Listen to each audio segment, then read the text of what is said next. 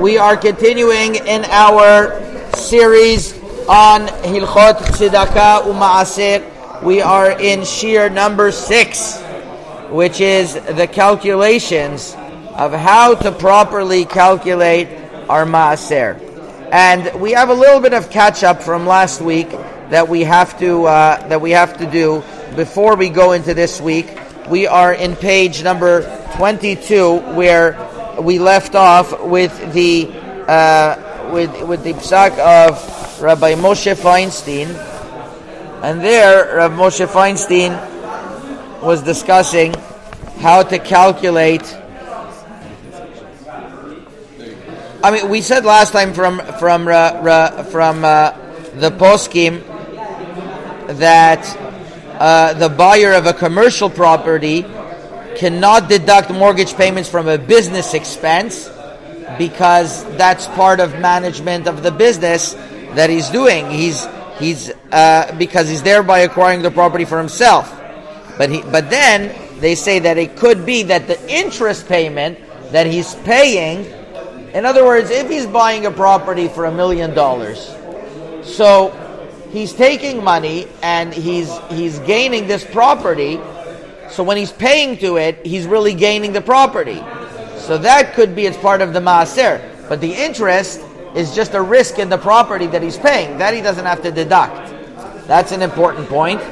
And if you get $1 million loan, and let's say your monthly payment is $10,000, $7,000 is possible, $3,000 is interest. You can deduct the interest to get to your net income on that deal. Right. 7,000. Right. 7,000 is your money. You should get a better mortgage broker. $10,000 is a lot. Yeah. Okay. He's talking about interest a year ago. It was just a year ago. Or the cash advance business. No, it's the other way around. 7,000 is the interest, 3,000 is the principal. Now, if money that's invested and we also said from Rav Vosner that if money that's invested gains value, you're not obligated to separate Maaser until you actually pull out the money. So if you have a property that appreciated, so you don't have to it's in the building right now. When you sell the building and you gain and you take the dividends, so I said there's some people, they're always like rolling the money somewhere else. You're never going to see the cash. They go through their whole life without giving, just like they don't pay taxes their whole life. They're also not going to pay a Maaser. That is a little bit too much. I think some posts can deal with that issue. Let's say somebody's always going to be rolling over money, so he's not going to be. He's never going to give. You don't have to roll that money. That's the thing. Meaning the money. The reason like if you could have it paid from directly from escrow and it's not taxable. Right. The 1031 we called it. Right. You don't need to roll it, right? Because in other words, if you have if you made $500,000, let's say the profit is $250,000, so the Maaser you will owe is $25,000, right? So, but it's possible that if you take the $25,000 out, now the $25,000 becomes fully taxable. Right? No, I understand. That's a 1031, but I'm asking you like this: could it be then somebody his whole life? This is the question I think we should speak to Rabbi Kushner about was dealing with. That his whole life a person is rolling from one property to the next, and he lives on $100,000. Meanwhile, he has $20 million in buildings. He never gives Maaser then. Doesn't make sense. He's going to get it on the monthly collection of the income. No, but when you let's say he always is going on a bigger property, and it's always paying off the building, and he's always paying off interest. But he's living off something. No, you did realize the game. Your net worth went up. Right? No, he has his $100,000 he's living on. So a guy, that's what's happening. A guy who has $20 million in his portfolio is only giving $10,000 a year of tzedakah. It sounds funny. Until he sells something. No, you could buy What? it. Until he sells it. It's not so much. He's his whole life until you know that there was once a person that I had to deal with that he was 95 years old. He had one foot in the grave. He refused to sell the Kolala building that we would pay for money because he can't let go of the building. The guy, tomorrow he's going to be in shock. I said, listen, at least you have people learning in his body. You're not giving it to us for free. We're paying for it. Market value. No. Some people, they can't let go of it. So that means that guy, a whole life, is going to have that. Doesn't make sense. But could I write this question? Anybody has a pen?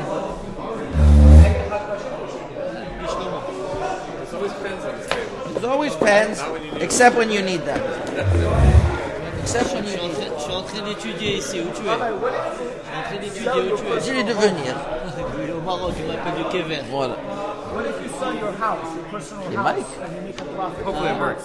What? It's your personal residence. And after Tu m'appelles de là-bas, j'attends tes coups de fil. you're moving somewhere else. The other place you buy is cheaper, and you made like X amount profit. Oui, l'Aziz. You have to give Maaser on the profit if it's your personal house. You gained. Where's that profit? You gained that profit. Where's it going? In another house? You go buy another house, but maybe the other house doesn't cost as much as all That's profit. I think then you're able to give Maaser. Listen, it's a zechut to give Maaser. You're able.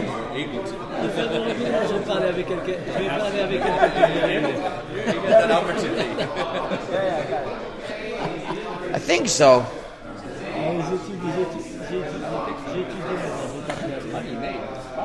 Non, je comprends pas, je suis en train d'étudier. La Torah, c'est d'abord. C'est qui? C'est Mike? C'est qui? Je m'appelle du Kever, il a dit. Je lui ai dit que je l'avais aidé pour la rénovation du Kever. C'est mon père qui avait payé la rénovation déjà. Maintenant, il faut aider encore. Qu'est-ce qu'il va faire?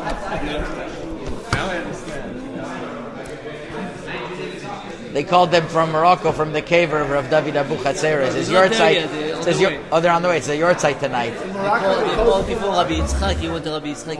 Oh, he went there. Then he came before Rabbi Abba. They're making the tour. There's people from LA actually going there now for like 26 hours. No.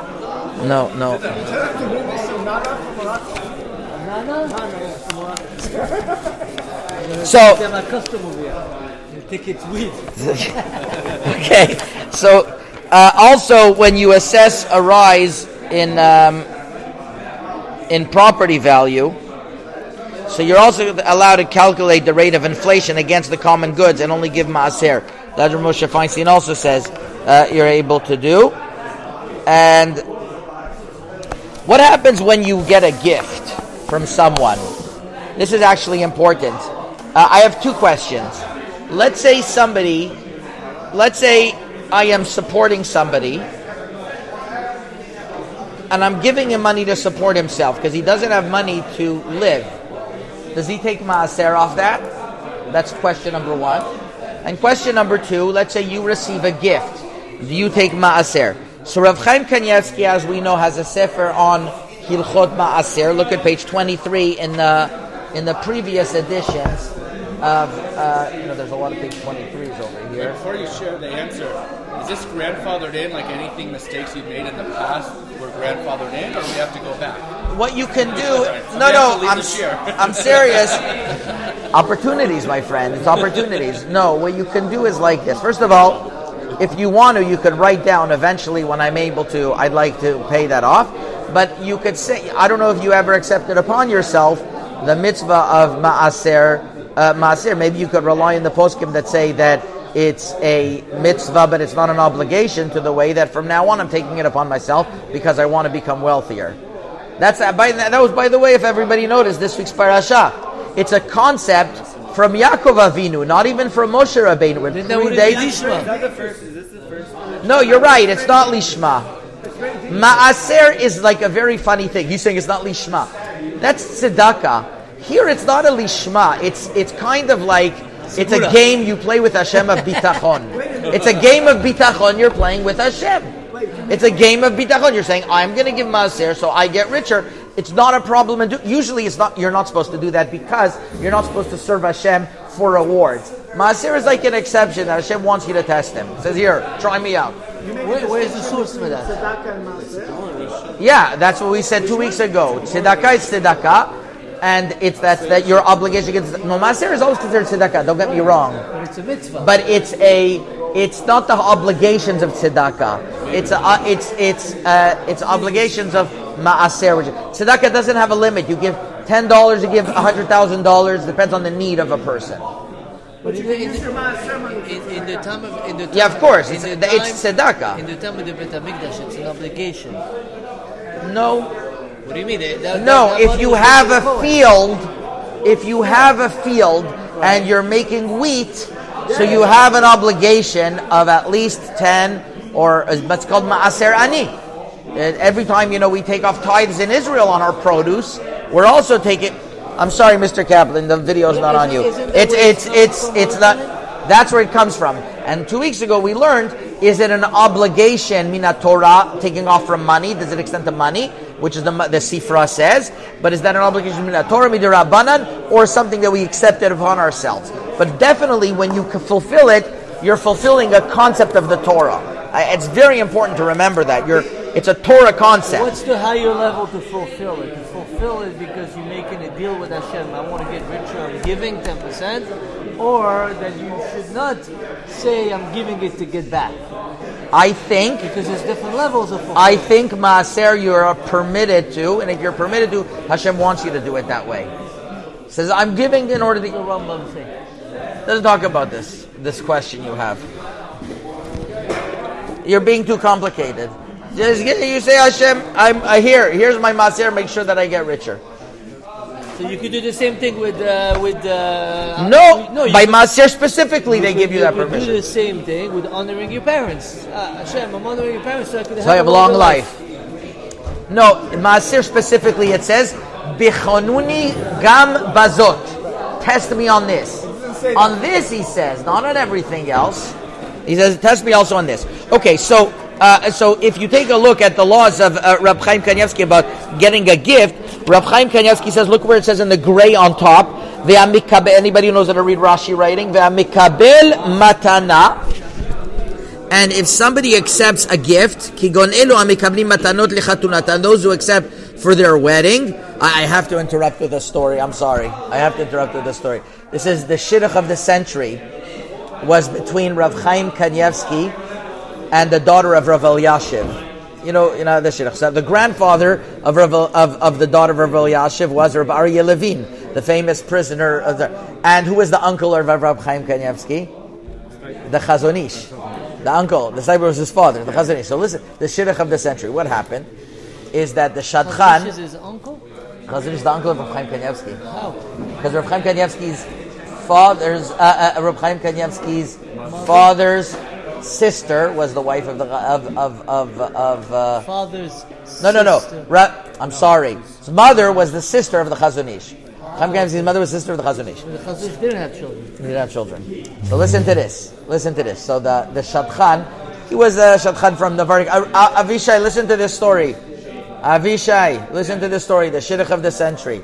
So the Shadchan, he goes up to the Chazon Ish, and he tells him, I have a shidduch, and it's the daughter of Rabbi Elyashiv. It's the daughter of Rabbi Elyashiv for Chaim Kanievsky. So Chazon Ish was okay with it, and they go back to Rabbi Chaim to Rabbi Elyashiv. Rabbi Elyashiv said, I can't do it. Why? He says, I can't afford a dira. I know that Rab Chaim is gonna, the custom is to buy a dira, an apartment. It probably costs like $5,000 in those days. Actually, it was $5,000. And if a dira in Rashbam now it costs like how many millions? I don't know. Like about $5,000. I don't have the money to do it. Rabbi Elyashiv. Rabbi Elyashiv made later on, like a few years later, he got the position of being the Supreme Court judge for the rabbinics, which made a huge amount of money. He never touched money. He hated money, but he always took whatever he needed, and the rest he always gave to tzedakah. That's how Rabbi Elyashiv did. I know that from the inside of the house. But at that point, he didn't have a job, and he says, I can't commit. I'm sorry. Best shidduch of the world, Reb Chaim Kanievsky, I can't do it. So the Shadchan didn't know what to do. So he goes back to the Stipler. Stipler says, the Stipler's the father. He says, I don't really know. But he says, let's go to the Chazon Ish. Whatever the Chazon Ish says is fine. So they go to the Chazon Ish, and they bring a Rabbi Elyashiv with him. And Rabbi Elyashiv says, listen, I can't do it. So the Chazon Ish looks at Rabbi Elyashiv and he says, will you accept whatever I say? So Rabbi Elyashiv says yes. So he says, he starts writing the Tanayim. He starts writing the engagement. And he writes, and the father, and Rabbi Elyashiv sees that he starts writing, and you accept upon yourself to provide an apartment. So Rabbi Elyashiv was like, like, I have like a claim over here, I can't do it, and like you're telling me I have to provide $100,000 in his terms when I don't have. Chazon Ish says, listen, the bracha, the shefa of the parnasa, he told this to Rabbi Elyashiv, the shefa of the parnasa comes according to the need. And if right now I'm saying that you need it, and this is your parnasa that you have to have, Hashem will provide for you. You keep on doing what you do. Okay, as long as you tell me I don't have to go out to work, fine. So he continued learning what he had to learn. Right before the wedding, the Stifler's like, where's the apartment and everything? So he goes to the Chazon, he says, don't worry about it. What happened in the backstory, you should know, is that Rabbi Aryeh Levine already went to the Chazon Ish, and he told the Chazon Ish, listen, no matter what, we need this apartment, and whatever the apartment, I'll deal with it. But But Rabbi Elyashiv can't know because he's not going to let me deal with it otherwise. So the Chazon Ish knew all of this, so he was writing it in the meantime. Rabbi Elyashiv was learned, and at the end of the day, Rabbi Aryeh Levine forced the dira that, he got the dira, however he got the $5,000, and he was able to get the apartment, and that's how the shidduch of the century happened. What are the kids? What? What are the kids? What do you mean? All the great kids of Rabbi Kanievsky, he has, all of them are great giants. One of Rabbi Kanievsky, his son-in-laws and everything like that is Rabbi Koledetsky, who comes here once a year. It's a story. It's a story of the century. Okay, so either way, getting back to this, Rabbi Chaim Kanievsky says, those who get for their wedding, a gift, im kibel chefatzim, if you get like furniture, that you don't have to take off maaser. But if you get money, even if it's in order to buy something specific, you have to take off maaser. And he writes this, that this is in the name of the Chazon Ish, and this is what the Chofetz Chaim writes as well. Even if it's earmarked for something, so for sure when you receive inheritance, you have to take off as a gift for that. But if you get a car or something like that, you don't. Now that's interesting. But if I give money, I know that if I give money to my to my daughter to buy a fridge, she can't get maaser off that. I want her to buy the fridge. I'm giving her to buy the fridge that she can't take off maaser from. Like she's like in Kolal or something. Her husband's in Kolal. What? No, but he's saying as you're getting money in general as a gift, and then he says that the fridge costs $3,000. You're getting $3,000. But if I tell her I want you only to buy the fridge and I don't want you to take off maaser, that's going to be different. If parents help to like a down payment of their home too, that's not considered. We have to get my son, right? That's the thing. When parents say, "Here's the money for the down payment," I need more. I have to give my 10% more tax. But in that case, you don't have to. Right? I'm just saying it's specifically for the down payment. Here, he says it on the bottom. It's not maaser because it's not considered income. It's a gift. There, on the bottom, he says what I said, Ben. He says on the bottom, he says, if what's going to happen is that through you giving the money, there's not going to be enough money because of it, then you don't, because that person is makbid. But by the chasna, they say, they're not as makbid. That's why he was saying. He says like, so he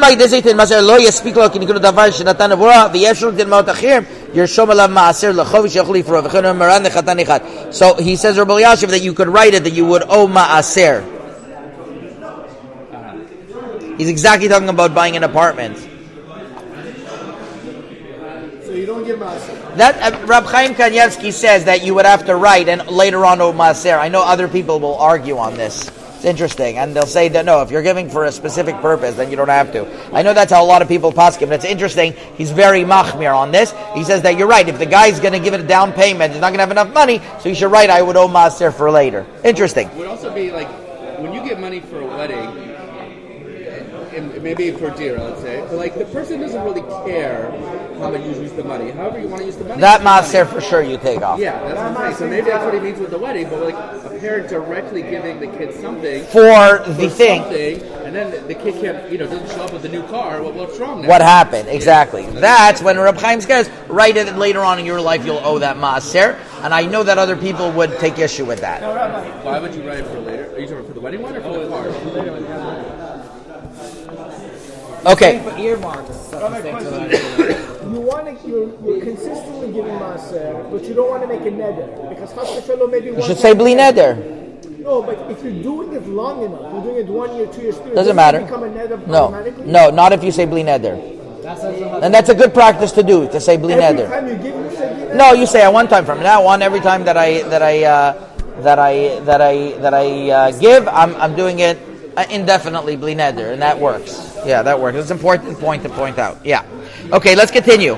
Let's say you receive benefits in your salary, like health insurance, then is that called income or not? So here in the Sefer Beorach Tzedaka, Reb Shlomo Zalman Auerbach was asked this question, and he says very interesting. He says if it's something that you usually would pay health insurance for, then you have to take it off. But let's say they give you a premium plan of it costs $2,000. You never get yourself a $2,000 plan. Give yourself a $500. So $500 you take Maaser, but not of the $2,000 plan. Even though you're gaining a $2,000 benefit from their type of plan. How about tax refunds? Tax refunds is part of salary. I think you should. Yeah. Okay. Tzedaka u'mishpat, page 25. This is Rabbi Bloy. He says, let's say you're given room and board by others. Wait. Yes, sir, Mr. Kaplan. Where were you today? And now you're in LA, and then you went back to Long Beach? Yeah, you're taking like 3 hours from my time, just waiting around for here, driving each way to half an hour. All right. Okay. What do you? Okay, B'ezrat Hashem. So what do you say? Tax refund is not income. Why is it not income? You should have gotten it originally. No. You overpay taxes. So you're getting it back. You're basing your Maaser. Oh no, we were talking about a different type of category. We were talking about that it was part of your salary, and they took it off, and you never got it. So now you're getting your salary. Yeah. That's what we're talking about, right? Okay, now. Obviously, when somebody is receiving a loan, then they don't take off Maaser, right? When you're receiving a loan, you don't take off Maaser on that. That's how the rich people live. They live off their loans. Receiving a loan? Yeah, they buy property, they take the $200,000 refinance, it's all a loan. Oh. And that's their money. Oh, so yeah. They never have to pay Maaser. No, not on that. Elon Musk, that's his whole... Oh, that's how he makes money? No, but the whole idea is you refinance, you get a loan, right? It's all loan, you pay back, but the property pays for itself. See, that's going to be the big difference between taxes and Maaser. Maaser is not something to try to get out of.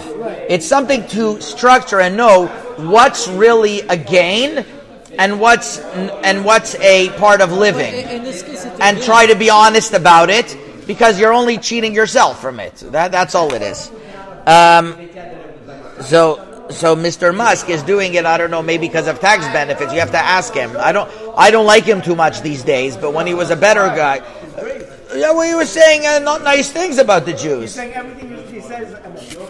Even the last thing he said, 100%. Why did I get into this? You know what he's talking about? He's talking about the Reform Jews who make their lot with BLM and they call the whites supremacists. These are the Jews he's talking about. Okay, then fine. I didn't really read into it too much, to tell you the truth. My expertise is this, not that. What if if your employer gives you reimburses you for certain things like dental work. They say you have a $600 allowance per year to get dental.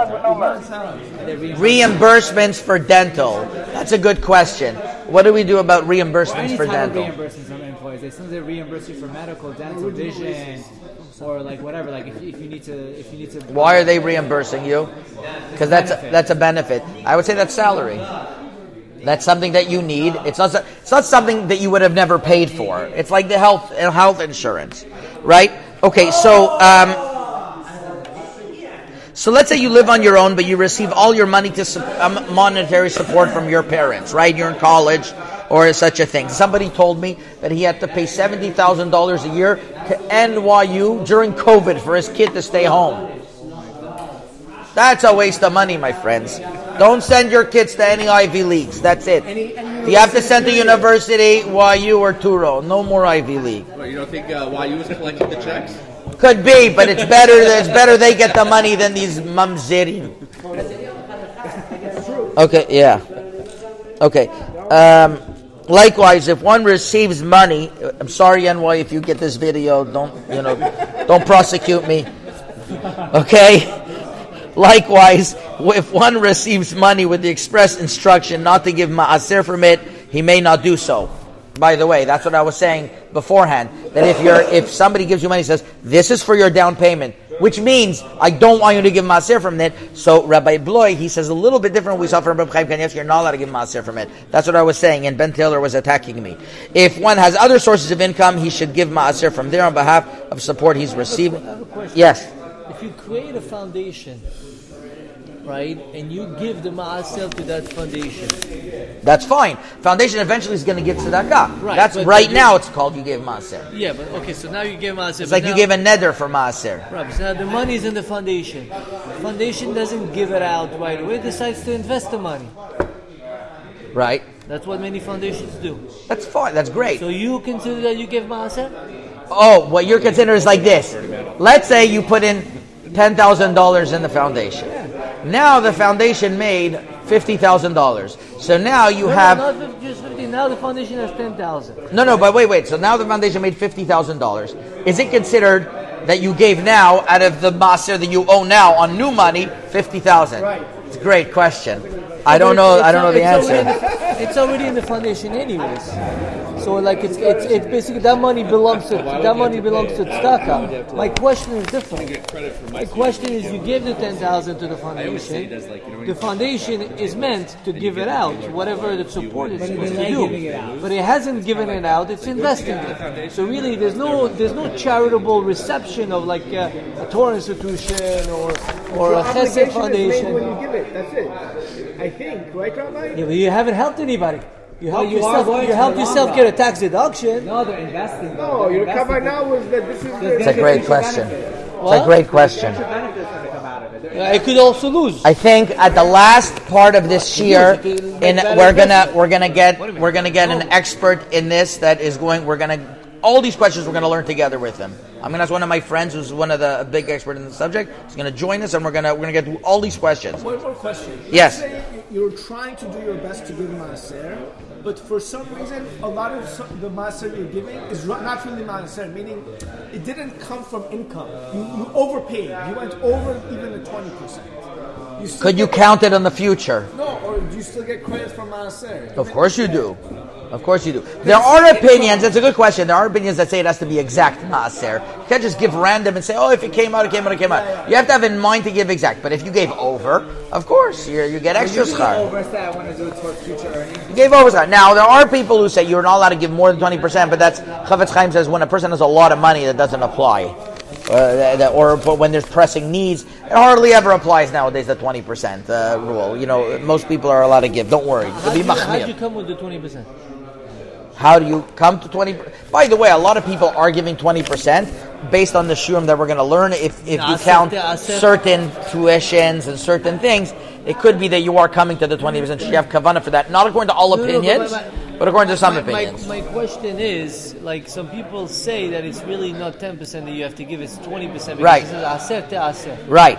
Because the But- Gemara says that giving with a good eye is 20%, an average person 10%, and a person stingy is 5%. That's the Gemara in the Rosh Hashanah. The Gemara says it in Mishnayot, in Masechet Maaser, in how to give Maaser, so we apply it all. This week's parsha, from last week's parsha, Aser te aser. Yeah, that's a drush.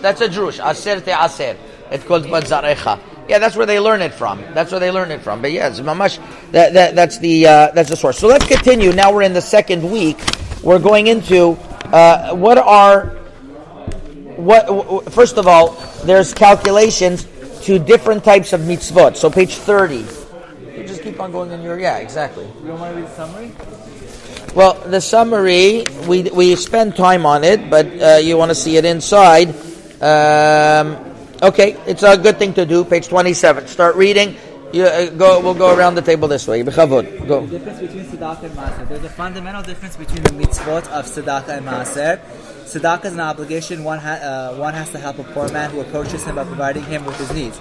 Maaser, however, is not based on the needs of another person. It is a personal obligation to give a percentage of one's earnings to charity as a sign of recognition that his money comes from Hashem and he must give back to him from whatever he has. Since Maaser is the giver's personal responsibility, he must give it whether or not a poor person asks him for money. It is up to him to give 10% of his earnings regardless. Mr. Taylor? Go ahead, Rav Moshe Shmuel. There's no clear source in the Torah of an obligation to give a percentage of one's earnings as Maaser, otherwise known as Maaser Kesafim. We do find that the Torah commands residents of Israel to take Maaser from their crops and it is split up as follows. Shemitah cycle. Landowners are commanded to give separate Maaser Rishon, which is given to a Levi, and Maaser Sheni. To separate Maaser Rishon and Maaser Sheni, which is taken up to Yerushalayim and eaten there. This is done in the 4th and 5th year. The same is done in the 4th and 5th year. In the 3rd and 6th year, instead of Maaser Sheni, Maaser Ani is given to a poor person. Tosfos and Tainus cites as free that the obligation to take Maaser from one's monetary earnings is learned from the obligation to take Maaser from one's crops. It's obvious that the obligation to take Maaser from one's crops is a personal responsibility and is not dependent on any circumstances. Therefore, if we learn Maaser Kesafim from Maaser Teruah, it's not dependent on whether or not a poor man asks you for a donation, as it is a personal obligation tied to one's earnings under all circumstances.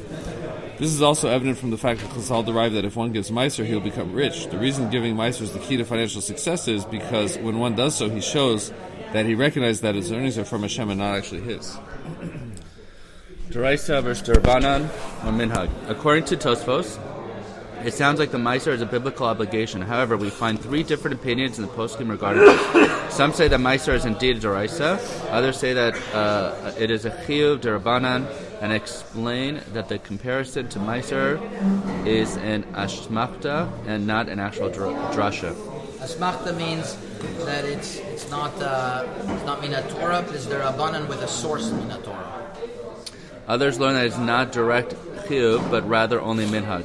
The poskim add that even if Maaser Kesafim is only a minhag, if one starts giving with intent to continually give 10% of his money as a Maaser, or did so 3 times without saying bli neder, he is considered to have made a neder to continue to do so, and is therefore now obligated to give in the future. Okay, go ahead, Mr. Payman. When to give. There's one definitive difference between Maaser Kesafim and the Maaser Tevuah. It is forbidden to partake of one's crops until Maaser is taken off. Until that time, the produce has the status of tevel and is forbidden to use. When one receives monetary earnings, the consensus of the poskim is that he may use the money before he takes off Maaser. Despite this, it is a very laudable practice to take off Maaser immediately upon receiving a paycheck. Maran Rav Chaim Kanievsky Shlita has been witnessed receiving a payment from his kollel and immediately giving the money to his wife and telling her not to use it before taking off Maaser. While this is a very praiseworthy practice of Gedolei Israel, there is no obligation to do so. But he became very rich. Every single person had a lineup to buy him a fancy car. He never wanted it, but there was always a lineup of people wanting to buy him. Someone came to him, he says, I want to sponsor your next book. So he takes out a list and he says, okay, let me put you down on the list. He didn't know anything. He didn't get more money. I remember the days visiting Reb Chaim Kanievsky, where his parnasa was that his wife would sell eggs. I remember seeing him come back from the makolet, walking back. This is like the early days. He'd be lugging like eggs and things like that from the makolet, go back to home so his wife sells. I guess they got it for him at a reduced rate type of thing. Unbelievable. I was like, where do you find like the top people in the by the goyim, like the top people that they don't look for any kavod, that they're just trying to live like the commoners. Right. It's unbelievable. Right. That's, by the way, I once heard from Rav Wolbe in a Sikha, that's how we know how our Torah is true. You look at our leaders and you see at their sterling character, their greatness in Torah is coupled always with sterling character. You're never going to have a gadol that is great in Torah, but he's like a wicked person. Never find that. He's not a gadol by us. He doesn't make it to the ranks. The uniqueness is not that necessarily, because lahavdil, monks, they also live with nothing. But the difference is, our Gedolim live in the real world with nothing. The monk goes to a mountain. He is secluded, so he doesn't have to see. The Gedol Israel is in the physicality, and he's living like that. Yaakov Israel. But here's your time to read. You're going to skip your turn. Okay, go for it. Everyone's financial situation is different. For some people, it is easier to give Maaser on every paycheck. For others, it is easier to do so once a month, once every few months, or once a year. Everyone can take Maaser whenever is most convenient for them. Maaser is 10% of one's net income, not his gross earnings. A person can deduct business expenses, business-related taxes, etc. before calculating how much he owes Maaser. One need not separate Maaser until he makes these calculations and determines how much he should give.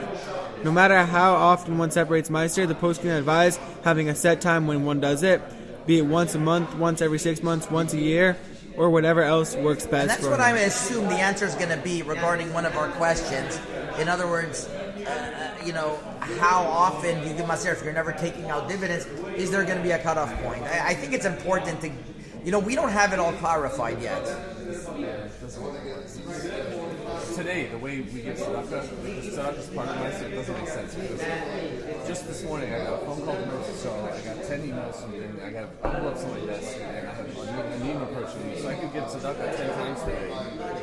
But I can't just ignore everything and say. So letters we learned that some poskim say you're not obligated. Okay, you can rely on that maybe. The Maaser we give personal requests a year, right. And it's towards Maaser, so it's hard to Right. You can easily figure that out. And just to be clear here, no, I told you separate bank account. You do separate bank accounts. You have to. Here, he's an accountant. He'll tell you how to do it. You just make Who? a separate You're an account, accountant? and then you put the money in there, and that's how you do it. Otherwise, you're always feeling guilty. You never know your calculations. You always have to work with an Excel spreadsheet. It's impossible. You get money, put it in a separate account, and from the separate account, it has zero. You can't give. It's a problem. I don't know. Then you have to wait till your next dividend. I don't know. Now, Rabbi, You gave. What did you say, Mr. Kaplan?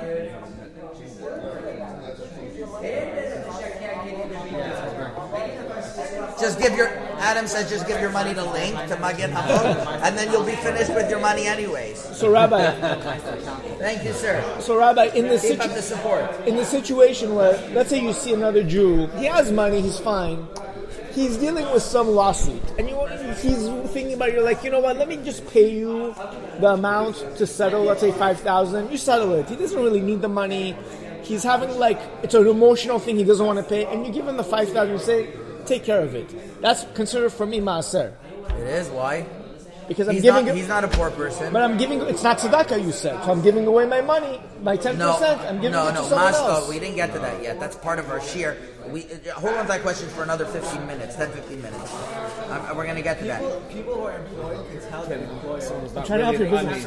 I know what you're pointing at. you think you're making a contribution that someone who's not really financial can still be? Exactly. I don't know if you're exempt from Exactly. Maaser. Not, but I would think that yes. But you made a distinction between tzedakah and maaser, so that's why I asked the question. No, you'll see what I mean by that. You'll see. We're getting to that. Okay. But wait, let me continue the reading to end. What income needs to be tithed? Income from work is not only earnings that are subject to Maaser. If one receives an inheritance, it should also be tithed, as should money earned from an investment. It is common that money one inherits is subsequently invested. In such case, one will give Maaser on that sum that he inherited. Then later, if he invests the money, to get again Maaser off the profits of the investment. If one receives non-monetary items as gifts or as an inheritance, common custom does not take Maaser even though they increase his net worth. For example, if one receives silver or other expensive items that could be used in the household, there's no need to take Maaser. Even if one receives a house as an inheritance, plans to live in it, he does not need to give Maaser. If one receives a house or a property he plans on keeping as an investment, he would take off Maaser. It is important to remember. So if he was a house or property, they give him an investment, he would have to take a Maaser. How does he do that? I don't know. Yes, I don't know. Maybe I don't know how he does that. Yeah, maybe he has to owe it eventually when it's going to come out.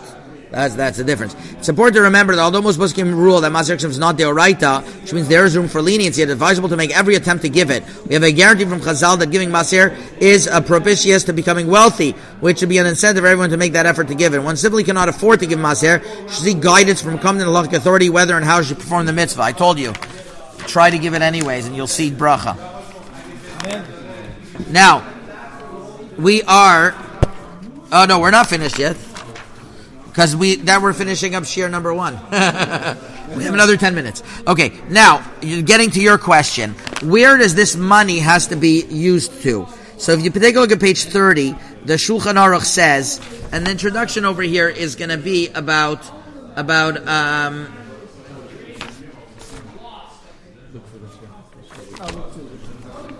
does it go to only poor people or not?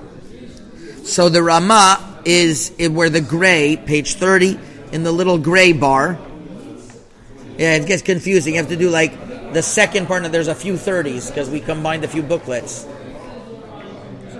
No, go to the next. I think, yeah, I think you're going to get the 30 eventually like that.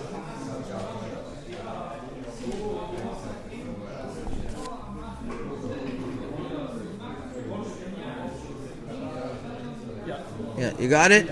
So the Ramah says in the small, it's very hard to find, but he says over there in the small box where it's gray, Ve'en la'asot mima'aser shelo dvar mitzvah kigon nerot lebet knesset o shar dvar mitzvah rak yitnu la'aniyim. This is very interesting. What does he mean by this?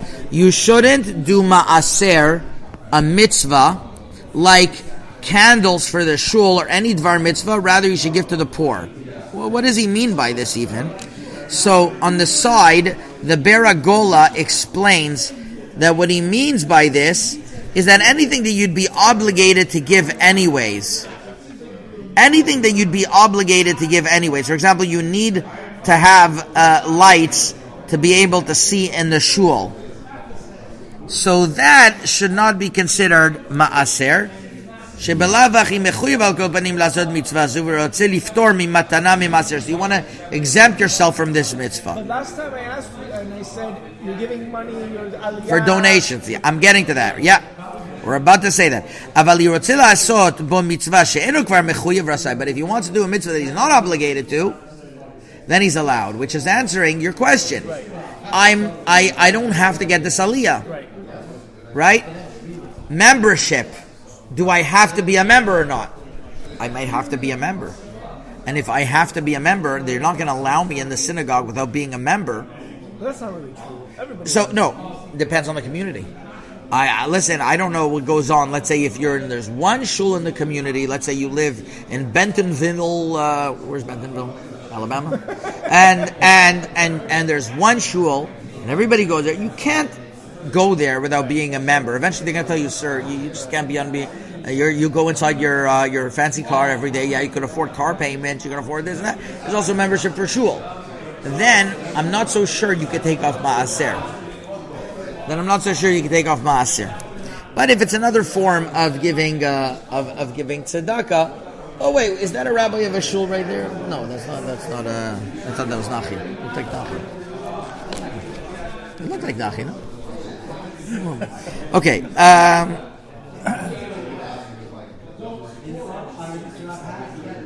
Well, what's an ani? That's the question, right? So on the Taz, on the top says v'koshkin lifroa lem misim de asur, paying taxes, communal Jewish tax is also you're not allowed to pay through Maaser. Okay, this is going to lead us to like all the tuition questions and things like that. That's what's going to get interesting. So let's read in the English. And you also said for your parents. I mean, they don't have to necessarily be poor. But if you want them to keep up with the standards of the community, you want them to take a vacation, that can come from your Maaser. Yeah, I think so. Because that's called a necessity of life. And if they can't afford it, that's part of their necessity, so they need it. That probably would be considered Maaser. We're going to see, even though the Ramah says only to Aniyim, we're going to see that that's what he means is that something that's not an obligation you could give to. So we're going to see what it means that you want to give to a shul. Is a shul serving aniyim? Not necessarily. So why could you give to a shul? So that's what we're going to see. The Rabbi Kiva writes,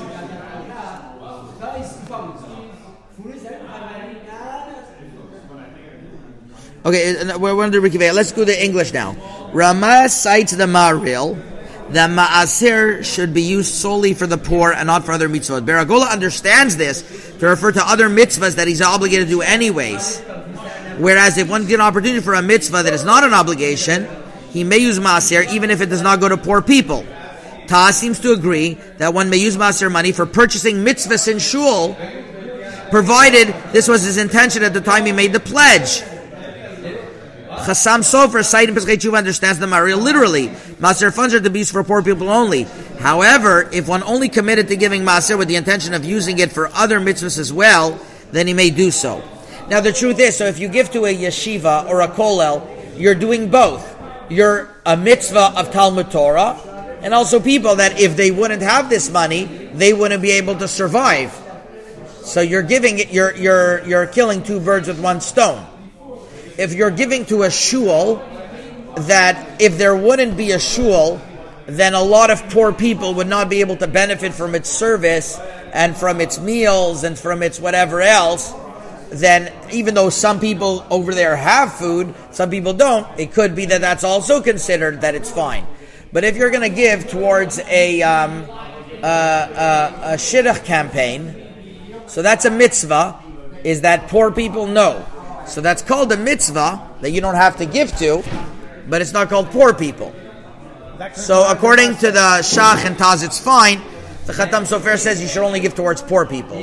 I guess that's where the nafka mina is. So in my example, where you're relieving someone of a judgment, they can really afford it, but they're so emotional about it, they don't want to pay it. But for their peace of mind, you're giving it to them according to the second opinion. You could do it. If they're not poor. Yeah, but what's the mitzvah? The mitzvah is that the guy's not freaking out. I don't know. I'm not sure. I'm not sure if you could use that as maaser. Not sure. How is that different than the shidduch? Shidduch is a mitzvah to get people married. There's a mitzvah of achnasat kala, something called achnasat kala. That's a very big mitzvah of achnasat kala. But just because you don't want the person. Listen, if the person you know is going to go through a mental breakdown, that's a real need. But just to make him happier, I don't know. That's the difference, I think. I think that's where we have to make a differentiation. It's tricky, but I think that's where it's going to be a case. And sorry, one more question. If the organization you're giving to helps the poor and others, they do a lot of things. And they take, they have like salaries for lay people. That's 100% fine. That's part of Tzedaka needs. So I don't have to worry about that. No. Getting paid. No. I have another question, though, in light of the previous question you asked me. Let's say you're mediating between two wealthy people, and they're about to destroy each other's lives and families. And you're mediating, and it's a difference of $5,000. But you know how it is. Each person, according to God, is not going to give in. So could you give in the $5,000 to preserve kavod? They both could afford it. Exactly. That was kind of my question. So that's something the Chavetz Chaim says you're supposed to have a shalom account. A shalom account. It's a mitzvah of making shalom. My head around the Maaser account. Is that separate from the Maaser account, or is that with the Maaser account? I don't. You know what? I think you could use it. Shalom account. Listen, you should take notes and advertise these services for the accounting business. So you could use, Yeah. so you could use Maaser for shalom. I'm thinking that it's a mitzvah of making shalom, so I think you would be allowed. What do you say, Mr. Kaplan? You've been quiet from Long Beach all this time.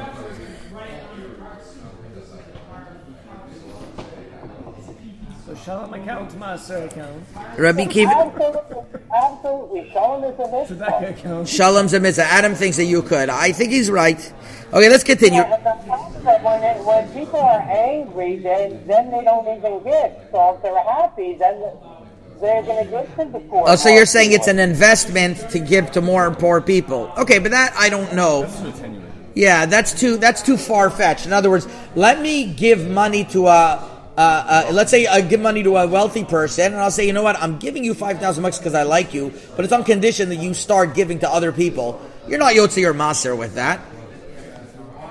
Okay, but the point that you're saying, that right now you know that it's going to destroy a community. Literally, it's going to destroy a community if you know two people are fighting and your $5,000 could solve that, which I've seen this with my own eyes. I've seen this happen, and I've seen people... Yeah, and I've seen people come around. No, what usually they'll do is say, you know what, let's do the $5,000 and let's give it to a tzedakah of our choice. It happens a lot of times in mediation, but I know people that they want to stick it so bad to that person that they're not even going to do that, and you have to come in and it could happen. Trust me, things happen. Now, that it is clear from all opinions that Maaser funds cannot be used towards anything one is otherwise obligated to spend on. Even if it involves a worthy cost, such as supporting his son-in-law in learning. Let's say you committed. You say, I'm going to support him for all that time. If he's already committed for other reasons, he can't sometimes decide to use Maaser money from it. What he could say is that, you know what, I'm not committing anymore. And from now on, I'm going to try to give Maaser whatever I can. So if he does that, I guess that's okay. I missed this point. Sorry. So let's say somebody commits to supporting his son-in-law in learning. So then he can't use Maaser for mid. But if he says, you know, I'm stopping the commitment now, and what I'm doing is I'm using Maaser for mid, then that would be allowed. So he committed before saying it's for Maaser. That's what you're saying? Right. He has to say from the beginning, I'm doing it. From Yeah. Maaser. Right. Almost sounds like you do the same thing, like your daughter needs your married daughter needs a house, and now she's poor, she can't afford a house, I can use my Maaser money. That almost sounds the same situation. Yeah, you could do that, as long as you're not obligated to give the house. If you didn't obligate yourself to give the house. So you can use your Maaser money to help them get a house? If they can't afford it, and if they're learning, if they're poor people. Not only that, you're obligated to do that more than other needs. Your daughter comes before everyone. Maybe your parents come before your daughter. Because your parents is obligated to keep it off at aim, and your daughter is after she's old enough, you know. People typically do use their Maaser money to help with the down payment. I think so. If they could, if their daughter needs it. Not if their daughter wants to buy a house in Beverly Hills for $10 million and you have $2 million to give her, then she's not really needy for that. But if she's struggling to make it, and you want to buy a house in Lakewood that could just. Now, what if you could afford it? You don't have to use your Maaser money. You have an obligation to use your money. You don't have an obligation, but why don't you do that and use it as part of your 20% or whatever? Put that into the pot. I would think that's one of the best Maaser money spendings. Really? Yeah. But of course you're getting your fringe benefits, but you're allowed to do that. And Tzedaka to Krovim goes before to other people. Yeah. Okay, next week we'll continue on this subject of tuition. We learned a lot of important principles, and next week we'll study on page 31. Chazak u'baruch.